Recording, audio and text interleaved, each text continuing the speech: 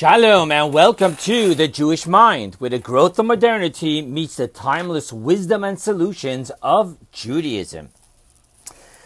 So let me begin with saying that this lecture is going to contain a plethora of fundamental Kabbalistic and Hasidic teachings, moving at a rapid speed. I suggest that you receive the notes to the class in order to be able to read them at your own pace as well. You can receive them by emailing me at thejewishmind@icloud.com. Put in the subject line, a request for the class notes. Additionally, if you have any questions or simply need more clarifications, you can email your questions to me as well at thejewishmind@icloud.com. The small business guru Michael Gerber, in his book The E-Myth Revisited, explains why such a small percentage of small businesses survive past the 5-year mark. It is because people open up their business as workers rather than as entrepreneurs. Gerber gives the example of a Miss Sue who was a great baker working in someone else's bakery. Sue was continuously prompted by family and friends that she should open her own bakery rather than work in someone else's bakery. However, when Sue did open her own bakery, it became a nightmare as she baked, handled the bills, and all the other burdensome details of having to run her own business. The reason for this is that Sue remained a worker, a hamster in a wheel, and a rat in a rat race. Sue never went through the internal change from being a worker to becoming an entrepreneur. In other words, Sue was working in her business and not on her business. Workers work in a business while entrepreneurs work on a business. Let us say it in these words. The product of Sue the worker is baked goods, while the product of Sue the entrepreneur is a bakery, which can turn into a franchise or a corporation sold on the stock exchange. Does that help clarify the difference between a worker working in her business and an entrepreneur working on her business? Napoleon Hill, commissioned by Andrew Carnegie, worked 10 years on researching the secret to success of the wealthiest people in his time. In his book, Think and Grow Rich, Hill speaks of a commonality amongst all successful people is that they connect with a higher intelligence. This connection with higher intelligence gifts the individual with what Hill defines as the sixth sense, creative imagination. In Hill's words, and I quote, "The faculty of creative imagination is the direct link between the finite mind of man and infinite intelligence.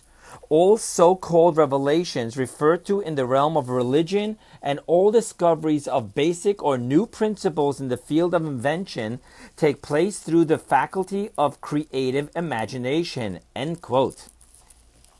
In this lecture, based on a teaching of the Rebbe delivered in 1966 upon the difference between the 12 princes of the tribes of Israel bringing inaugurative sacrifices upon the altar and Aaron the high priest's inaugurative kindling of the menorah, we will understand how to apply these two great secrets of success. Firstly, in the primary business of life called self, and then to our source of income.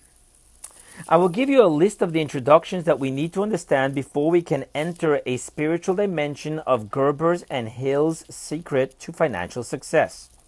Here's the list. 1. The difference between the spiritual realms of Atzilut and Bria. 2. The sea of King Solomon. 3. The difference between our people being divided into 12 tribes and our people being defined by the 7 branches of the menorah. And 4. The difference between the sun and the moon in their original and latter states. Okay, let's begin. In the teaching of Kabbalah and Hasidus, the universe is divided into 3 primary categories. That of before Atzilus, Atzilus itself, and of Biyah, which stands for, Biyah is an acronym, which stands for Bria, meaning creation, Yetzira means formation, and Asiya means action. The last category of Bia is in essence one category with three stages in which the universe becomes a separated identity of ego. For this lecture, we are going to explain only the latter two categories of Atzilut and of Bia, in which we will be focusing only on the realm of Bria of the Bia category. Okay. 2. Interesting enough, in the book of Kings, we are told in detail of how King Solomon built a holy temple, and in addition to that, there is a precise description of King Solomon's sea called Yam Shel Shlomo, Sea of Solomon. Kabbalah and Chassidus therefore see deep mystical significance to the Sea of Solomon. You can read about the entire magnificent details of the sea in the books of Kings 1, chapter 7. I will only quote the one verse, verse 44, necessary for our lecture. And the one sea and the 12 oxen under the sea. What is the significance of the number 12? And why were the base of the sea made of 12 oxen, animals, golden animals, copper animals, I believe? The world of Bria manifests the words in Genesis, and from there it's separated, meaning that the conscience of creation was no more within the oneness of God. However, the beginning of the verse states, and I quote, "And a river flowed out of Eden," end quote, which means that there was a flow that came forth from the realm of oneness and God conscious of Atzilus. So let us understand. The world of Atzilus has 10 emanations made up of two categories. A, the three intellects of wisdom, understanding, and knowledge, and B, the 7 emotions. The 7 emotions are made up of the 6 male emotions, and the 7th emotion is the feminine mystique of Malchut, kingship. The emanation of kingship is the recipient of the higher world, which then becomes the crown and source of the lower world, Bria. The 6 male emotions are kindness, strength, beauty, victory, splendor, and foundation. These 6 emotions create the 6 directions of a 3-dimensional box: top, bottom, north, east, south, and west. When you bring these 6 directions together to touch each other, you now have 12 corner angles. There are the 4 horizontal corner angles of where the top touches north, east, south, and west. There are the 4 horizontal corner angles where the bottom touch the 4 directions. And then there are the 4 vertical corners of northeast, southeast, southwest, and northwest. Thus, when kingship brings to the world of Bria the expressions of the lights of the 6 male emotions of Atzilus, it manifests itself in the number 12, the 12 corner angles. This is the secret of the Sea of Solomon, in which the Sea of Malchut of Atzilus is drawing lights into the 12 oxen of Bria. So why oxen, as in animals? Why not something else? In the book of Ezekiel, you will find a prophecy called Ma'aseh Markava, in which Ezekiel gives a detailed description of the throne of glory. A throne represents the king sitting, which is a weaker revelation than the king standing. Thus, the throne of glory is in the realm of Bria and not in the realm of Atzilus. It is on this throne that we are introduced to animals, as the prophet describes the faces of a lion, an ox, and an eagle. Ezekiel then goes on to say that upon the throne sat that which was as the image of a man. What this means to us in our lecture is that the world of Bria is the place from which comes the animalistic soul within us, while upon Bria, in the realm of Atzilus, is where the image of man, our godly soul, comes from. This is also what our sages teach us, that our forefathers, Abram, Isaac, and Jacob, are in the realm of the total oneness of Atzilus, while Jacob's sons are the 12 tribes of Israel as we exist in the ego of separation in the realm of Bria. What we have learned so far is that Atzilus is the experience and conscious of total oneness and divinity, in which the vessels of the emanations are absolutely transparent to the infinite light shining into them. Thus, in our personal lives, it is the experience of the godly soul.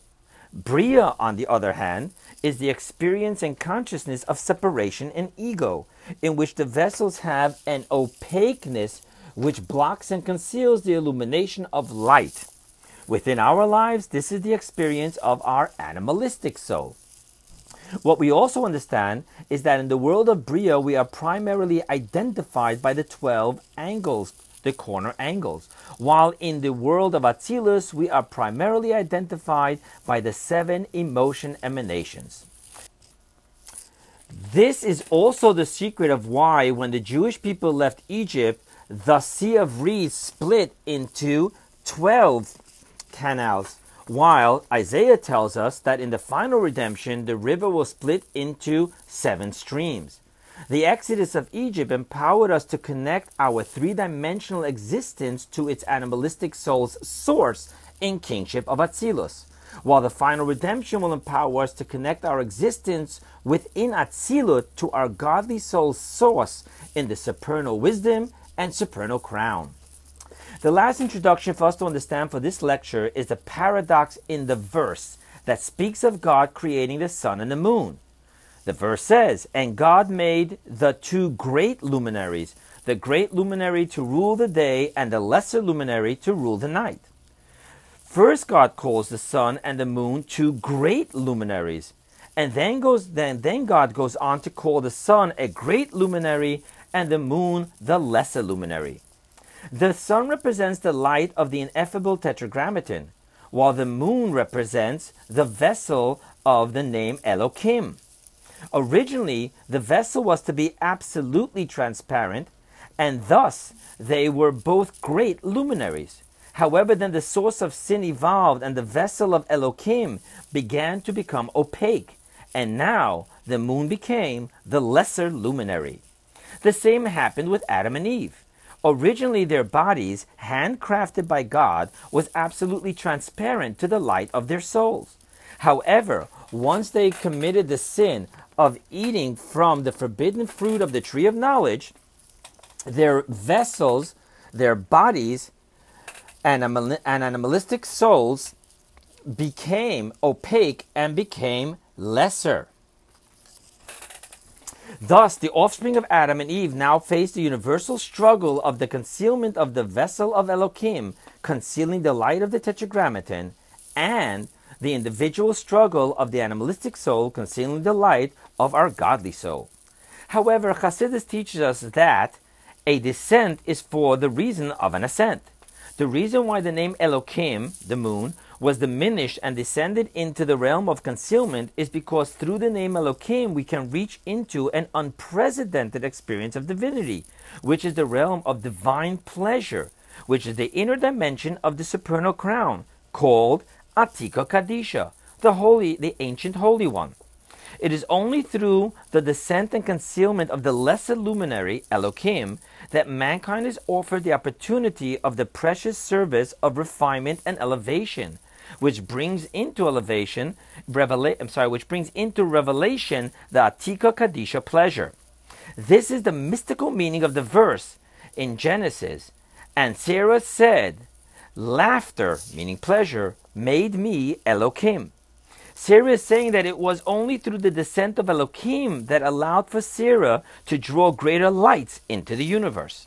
Thus, our sages connect the word Elohim made me with the word "and God made the 2 great luminaries," meaning that the precious service of mankind in refining and elevating the concealment of Elohim is for the purpose of drawing greater light into the 2 great luminaries. The same applies to Aaron, through kindling the 7 lamps of the menorah, when the verse then concludes with, and I quote, "Va'aron yavayas," and Aaron made, he did so. Here too the sages connect the word made with the word made by Sarah, which is connected to the word made by the great luminaries, teaching us that through Aaron's kindling the menorah, Aaron drew the great lights of Atika Kadisha. Now we can enter into the lecture, bringing all these introductions together, paving for us clear and practical path to getting beyond the rat race and to begin living successfully. Our sages question, why does our Torah portion begin with Aaron kindling the menorah? The answer is connected with the conclusion of last week's Torah portion, in which we are taught how the 12 princes of the tribes of Israel each brought the inaugurative sacrifices on the altar on behalf of their tribe. Aaron became crestfallen that he was not to bring anything for the inauguration of the tabernacle on behalf of his tribe, the tribe of Levi. God then commanded Aaron concerning the daily kindling of the menorah, saying to Aaron, "Yours is greater than theirs." Some commentaries explain this phenomenon of yours is greater than theirs through the miracle of Hanukkah. Sacrifices would stop with the destruction of the Holy Temple, while kindling a menorah will continue on throughout the exile with lighting the Hanukkah menorah. However, Kabbalah and Hasidus take us to the heart of the difference between sacrifices upon the altar and the kindling of the menorah, of which yours, kindling the menorah, is greater than theirs, of the bringing sacrifices on the altar. The first difference between the inauguration performed by the 12 princes of the tribes of Israel and the inauguration performed by Aaron the high priest is that Aaron's kindling of the menorah came from God's directive, while the sacrifices of the 12 princes came from their own initiative, only to later be accepted by God. Thus, their story begins with, let me quote you the verses, "The chieftains brought offerings for the dedication of the altar on the day it was anointed. The chieftains presented their offerings in front of the altar. The Lord said to Moses, one chieftain each day shall present his offering for the dedication of the altar." While Aaron's story begins with, let me quote to you the verse, "The Lord spoke to Moses, saying, Speak to Aaron and say to him, when you light the lamps." In essence, this difference lay at the heart of the differences between the two types of service.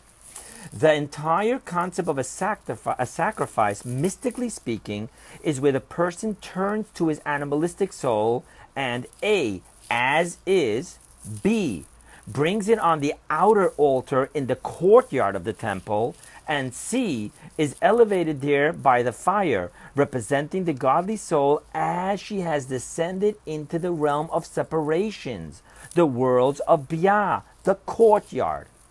Now, the kindling of the menorah, on the other hand, is kindled, A, only from pure olive oil crushed for lighting, which is defined as must crush the olives in a mortar, not grind them in a mill, so that they will not contain sediment, and only extracted the first drop of oil. B, in the holy temple itself, that's where it was kindled. And C, represents the elevation of the godly soul as she is within the oneness of Atzilus, from the external layer of kingship to the internal essence of kingship, to the 6 male emotions, through the oil, which represents wisdom, unto above and beyond Atzilus, into the supernal crown. This is the mystical secret of the verse's directive. When you light the lamps, the 7 lamps shall cast their light toward the face of the menorah, which means that Aaron elevates the menorah of the godly soul as she exists in the expression of 7 branches up to the face of the menorah, the internal essence of kingship, through the oil of supreme wisdom, and elevates the godly soul to her eternal source in the ancient Holy One. Thus, the difference between the man-made arousal from below of the 12 princes and the God-made arousal of above to Aaron is that the 12 princes elevated the animalistic soul from the 12 corner angles of separation in the realm of Bria to the 7 branches of unity in Atzilus, while Aaron's kindling of the menorah elevated the godly soul from the 7 branches of unity in Atzilus to the essence of the supernal crown. When the godly soul is working on refining the animalistic soul and on elevating the animalistic soul, this is the man-made engagement of working in your business of self. While when the godly soul is working on elevating herself into the essence source, This is the God-made engagement of working on your business of self. However, we need to understand one last detail to Aaron's empowering us to working on your business of self. We explained earlier concerning the creation of the sun and the moon, which represents God's names of the ineffable Tetragrammaton and Elohim, that it is specifically working with Elohim that brings about the ascent into divine pleasure of the ancient Holy One. Thus, there needs to be the work from the lesser, the moon, which means the arousal and refinement from below. Seemingly, Aaron's entire work was inspired from above, and was the work of drawing the supernal oil from above onto the 7 branches below. The answer is that before God inspired and commanded the kindling of the menorah from above, first Aaron had to arouse within himself the yearning of feeling crestfallen and feeling distressed over not being in service to God by partaking for himself and his tribe in the inauguration of the tabernacle. This feeling of being distanced and being crestfallen and distressed by it is Aaron's working, refining, and elevating the Elohim descent, bringing the elevation of the kindling of the menorah into the essence pleasure of the ancient Holy One. Now we can truly appreciate the depths of God's telling Aaron that yours is greater than theirs. The ultimate experience of working the descent of Elohim is based on the teaching in the Talmud. Empty vessels can be made to hold. Filled vessels cannot be made to hold. The consciousness created by separation fills one with an identity of ego and self. When one is full of ego and self, one cannot be filled with essence pleasure of God. One must first experience being an empty vessel before one can be filled with the higher intelligence of the supernal oil of wisdom, through which one can then be elevated into the essence pleasure of God. When one is working on self-refinement of their animalistic soul's passion and characteristics, one is busy working in your business of self. However, when one is able to let go and to step out of the ego and self and to just empty his vessel with a strong sense of yearning, of feeling crestfallen and distressed from being distanced from God and from not being able to fully serve God, then even his working the Elohim descent is all about working on your business of self and connecting with higher intelligence. In closing, there is a difference between working in our primary business of self and working on our primary business of self. Life's mission is not the perfection of self, in which we pursue self-perfection through self-discipline. Many of us get caught in the rat race of self-knowledge and self-perfection. To do so is to live our lives working in our business of self. It gets us stuck in a subtle ego of self, of our animalistic soul and its finite source. This then denies us from connecting with the higher intelligence of our godly soul and its infinite source. The mission in life is to let go of our ego, including the subtle ego of self-refinement, in order to become a conduit for God's infinite light to shine through us into the world in all that we do. When, as Aaron the high priest, we let go of even the refinement and elevation of self and allow ourselves to be used as pure olive oil for the illumination of God's infinite light, then we are inspired by higher intelligence and experience creative imagination. This is what opens us up to experience exponential success in all areas of life, including in our financial lives as well. Friends, modernity offers growth, and growth comes with challenges. Judaism offers timeless divine solutions. Here, at the platform of the Jewish mind, is where modernity meets Judaism.